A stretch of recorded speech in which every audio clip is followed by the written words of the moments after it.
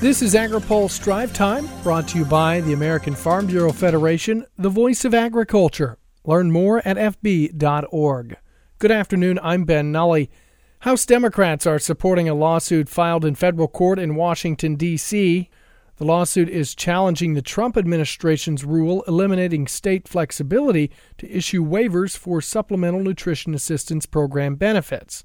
Speaking at a press conference outside the Capitol today, House Rules Committee Chair Jim McGovern says support for the lawsuit is simple. For decades, Congress has reaffirmed SNAP's importance as a pathway out of poverty for millions of Americans, including most recently in the 2018 Farm Bill, when we explicitly rejected attempts to enact these cruel policies. House Ag Nutrition Subcommittee Chair Marcia Fudge says she thought SNAP was settled in the 2018 Farm Bill. But sadly, we have a lot of sore losers in Congress who are just trying to circumvent the will of the Congress of the United States. What happened to the USDA's model of do right and feed everyone? I believe everyone means everyone. It means farmers and line cooks and bus drivers. It means roughnecks and longshoremen, teachers, nurses, and janitors. Subcommittee ranking member Dusty Johnson watched the press conference and disagrees with Fudge and McGovern. We heard today that, this hurts people in high unemployment areas. That's not true at all. There remains an exemption for high unemployment areas. We hear that, this hurts single parents. Well, that's not true at all. There is clearly an exemption for people with dependents at home. We've heard that this would eliminate state flexibility. That's clearly not true. There remains, every state has a set-aside percentage of exemptions that they're able to provide just as a matter of course on the basis of their own determination. The challenge was filed by the District of Columbia and 15 states' attorneys general earlier this month. Rural House Democrats who supported the US-Mexico-Canada agreement are treading lightly ahead of President Donald Trump's signing ceremony Wednesday.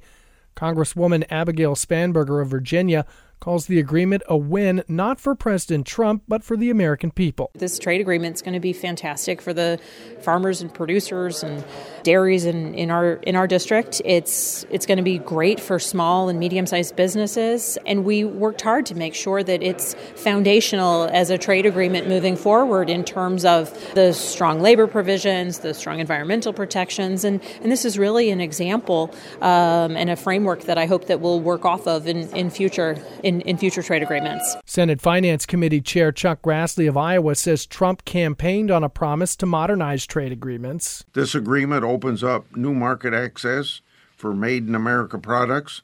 That means thousands of new jobs and a level playing field for U.S. farmers and manufacturers. It also creates strong protections and opportunities for American workers and innovators. Canada's parliament still needs to ratify the agreement. Grassley is confident they will do so. The Natural Resources Conservation Service chief defended USDA's handling of staffing during a House Ag Subcommittee hearing today.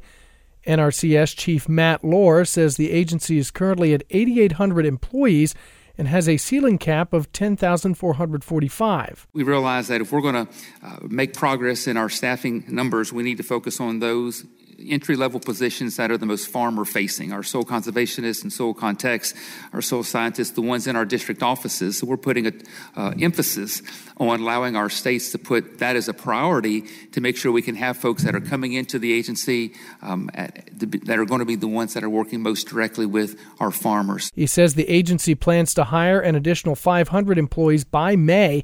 Subcommittee Chair Abigail Spanberger says the agency should be fully staffed to help farmers utilize conservation programs. I want to see an aggressive effort to make sure that the resources that our farmers and producers need across the country are available in the communities where they need them.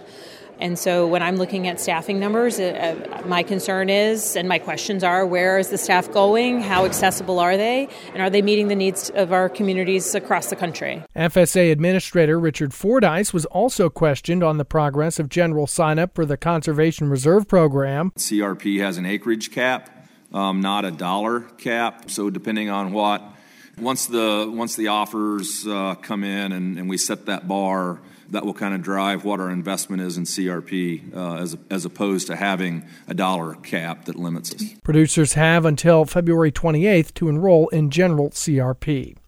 Always stay up to date with the latest agriculture, trade, environment, and regulatory news at agripulse.com. In Washington, I'm Ben Nully.